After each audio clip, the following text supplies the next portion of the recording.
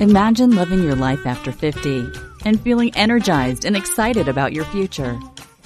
Welcome to the Women in the Middle podcast, the podcast for women who are ready to figure out what they want and create the life they deserve. Here's your host and master certified life coach, Susie Rosenstein.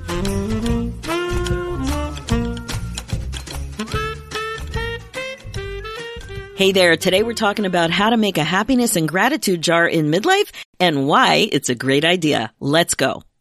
Welcome back to the podcast Women in the Middle with over 1 million downloads and counting. I'm your host, Susie Rosenstein, your master certified coach and midlife mentor, and I am so glad to be here with you again. So we're in the middle of a happiness and gratitude challenge in my academy this month. Specifically, we're making happiness and gratitude jars over the course of the month. And I wanted to share this simple little idea with you because the whole experience has been way more fun and way more meaningful than anticipated. But just quick, before we go deeper into all of this, I want to invite you to have a breakthrough. Now, I know when you're stuck in a midlife funk, feeling confused and unclear about what's next, it can be hard to even imagine what might be on the other side of your breakthrough to getting clear about what you want. So I want to offer an easy way to start moving in that direction. You can give yourself the jumpstart you need in the form of a breakthrough coaching call. It's a 2-hour private coaching call that's basically a deep dive into what's getting in the way of your clarity. We can coach on anything you need to make a breakthrough because, my friend, I have a feeling you're tired of wasting valuable time. Head over to my website at www.susierosenstein.com and click on the Coaching and Workshops tab, and you will see the booking link there. I only ever have a few spots open, so if this is something you want, jump on this opportunity and one of them can be yours. Now, let me tell you more about the way the challenge worked in my Women in the Middle Academy. And of course, you can do it for yourself too. You can do it too. The idea for a happiness and gratitude jar is to purposefully create and gather happiness and gratitude reminders and put them in a dedicated place like a jar so that you can access these emotions at any given time. Like easy peasy, like go do something easy and boom, you're on your way. Something like that. So if you look on Pinterest, you'll see tons of ideas for this whole project. You usually see a happiness jar or a gratitude jar separately, but I thought, what the heck? And I wanted to combine them for the purposes of this challenge, and I think it was a good idea. Now, you might also be thinking, Susie, this sounds like an elementary school project. I'm not in grade 3. So Susie, what the heck? And you know what? That's okay. It's kind of elementary, actually, in its simplicity. But the thing is that gratitude is a remarkably interesting and powerful emotion and such an amazing practice for more happiness in your life. Who doesn't want more happiness? This simple act is something because, remember, your thoughts create your feelings. That is the core reason that this works so well and can be a really good idea. Happiness and gratitude jars like this can help you appreciate and perhaps even see more positive things in your life. There's also a fair bit of research, that supports gratitude actually affecting your physical and emotional health. Gratitude and happiness can also help you experience life better, perhaps more in the present moment, perhaps celebrating more in general. So as you know, I don't need to tell you this, but I will remind you that I know too, midlife is full of ups and downs. It's often not for the faint of heart. There are curveballs on the regular. So being more intentional about creating happiness and gratitude can actually help you. And you can even be grateful for the extra boost when things get more difficult, right? That you'll have a jar, you have something specific that you can do to really help you. So here are the simple steps that we're going to use to create a happiness and gratitude jar in midlife. You can do this too. You can do it alone for yourself. You can do it with your family. I want you to have fun with it. Step number 1 is to find a jar or some kind of a container to hold the gratitude and happiness reminders. So the first week, we prepped and decorated the jars. I would like to suggest that you can interpret the word decorate however you want. Now, I know sometimes you might be listening and you're like, oh, you're creative and I'm not creative. So if that kind of thing is going on with you right now, just relax. You can have fun with the decorating if it's up your alley, or you can just skip it. Skip the decorating. You could just stick a label on there if you want. I pulled out my label maker. I hadn't used it in years. I even had to order new tape. Like I had to go on Amazon and search it out. I got inspired to use my label maker. The other thing is that you can just put a ribbon around it if that's what you want. You can just use the label, or you can pick a special container. It might be special to you, maybe having special meaning. It might even be a teapot or another beautiful vase or something that you're not using. And you can use it for this purpose without extra decorating. It really doesn't matter. The idea is to find a container to put stuff in to help you access gratitude at any given time. You're looking for a receptacle of some sort. So it's okay if it's just a jar, and it's okay if it's something else. So I used a soup jar, like a mason jar. I went to the dollar store and I bought some pretty butterfly stickers, and that was it. Oh, plus a ribbon that I had kicking around. You could do whatever you want. Some people in the group really decorated, and some people didn't. It's all good. Now, the next few steps are just prompts to help you think about different parts of your life and ideas for happiness and gratitude, because that's what we're going to do next. We're going to load up our little container with these sorts of sentiments. I guess you could call it gratitude and happiness sourcing.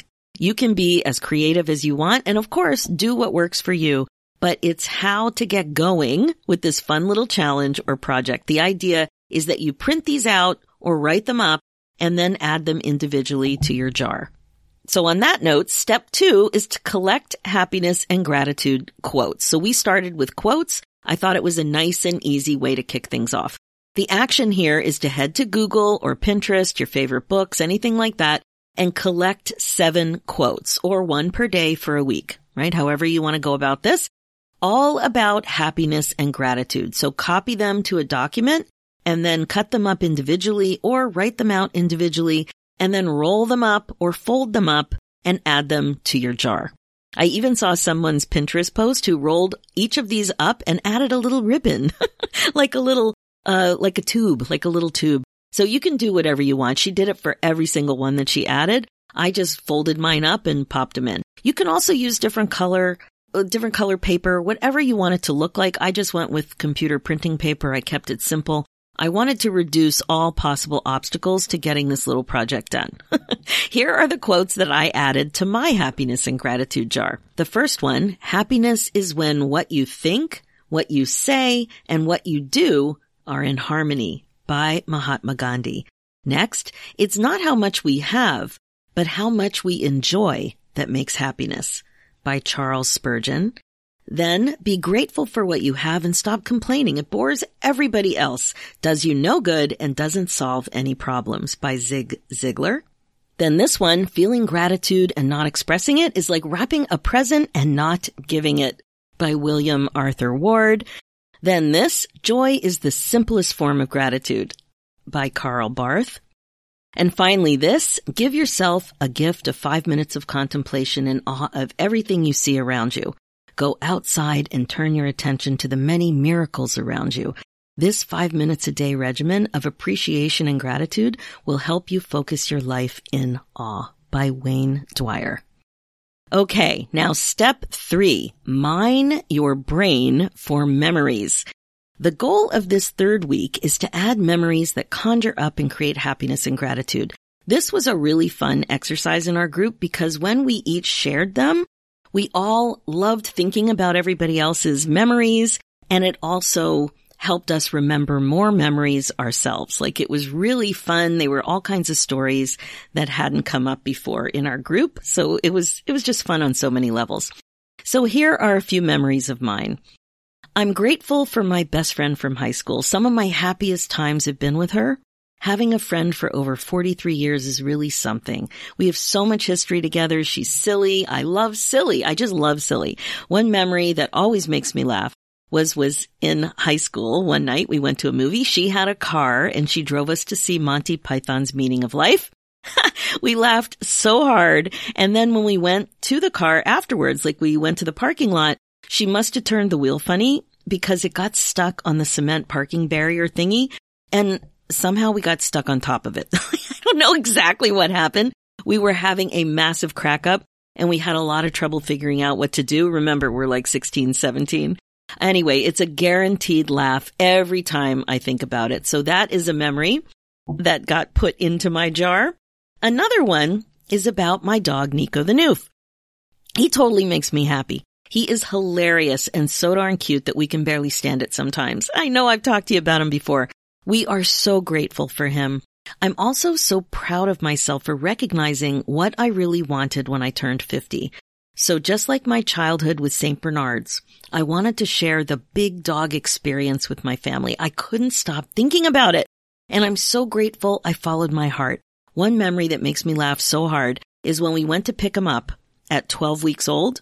Even though I grew up with large dogs, I was shocked to see a 41-pound puppy. He was 41 pounds at 12 weeks. His weight has been a fun topic of conversation ever since. People pull over from the side of the road and they always ask, what is he? How much does he weigh? What does he eat? And does he slobber a lot? So that happens all the time.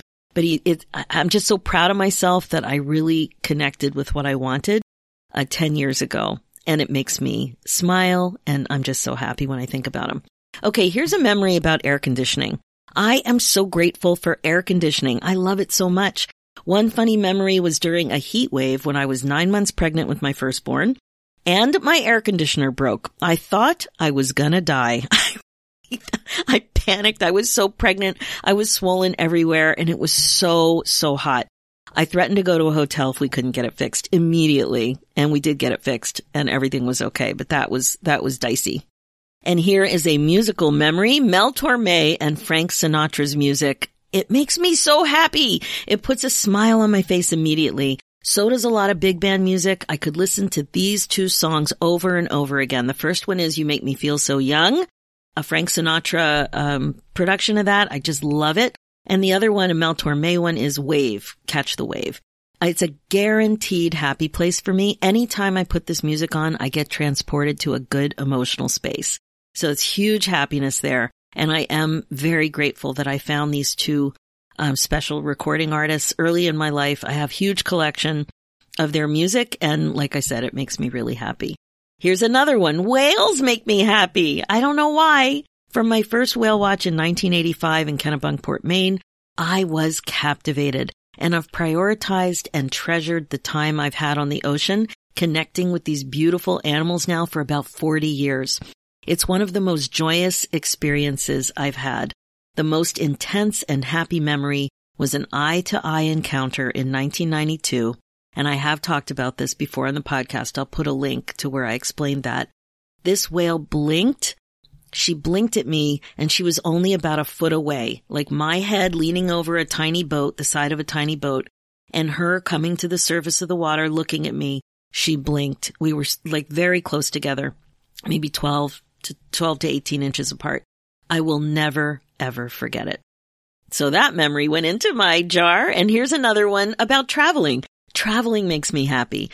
I like being in nature more than cities. So as soon as I could travel on my own, I made it a priority, even when I was a broke student, even if it meant going to Connecticut and Rhode Island from the Philadelphia area or from the Toronto area to visit family.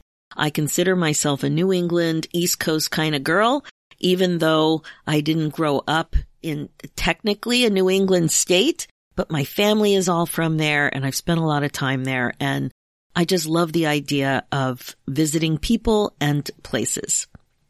Another thing I have happiness and gratitude for, we enjoyed camping as a family, traveling to provincial parks. We all love adventure travel in my family, and we've enjoyed that over the years. I am so grateful to have prioritized these experiences and that we've been able to do them. One funny memory was from our very first camping trip in a tent trailer with the kids who were like 3.5, 5, and 6 years old. It was a lot to camp with little kids that age. So if you've done that, like it's hard. It's really fun and it's really hard.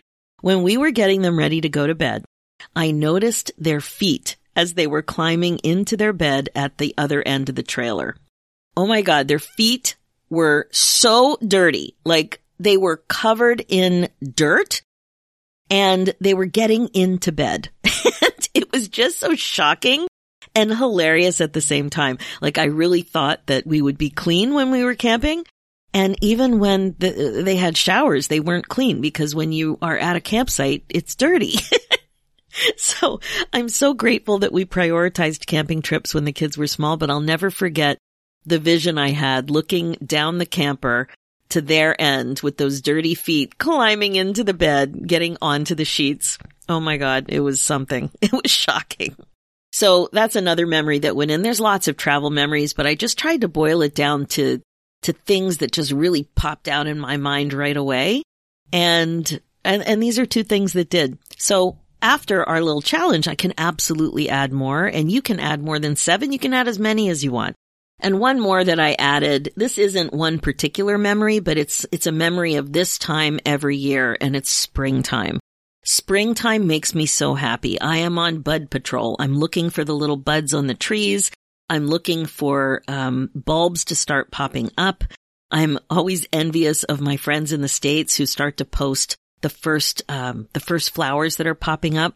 If they're a little more south than I live, then they start coming up maybe a month, 4 to 6 weeks ahead of mine. So they've always got things popping up a few weeks ahead of me. I just find this time of year getting really excited for the spring and gardening and new life and planting and starting little baby seeds and just all of it. I just love that time of year, and it's a solid memory. And I'm very grateful that I enjoy gardening, and it brings me a lot of happiness. So those are the examples of some of the memories that I decided to put into my jar. It was really fun to think about it. And it's the type of thing I find that when you start thinking about it, you think of more. And like I said, you can add more. Who cares? It's your little jar.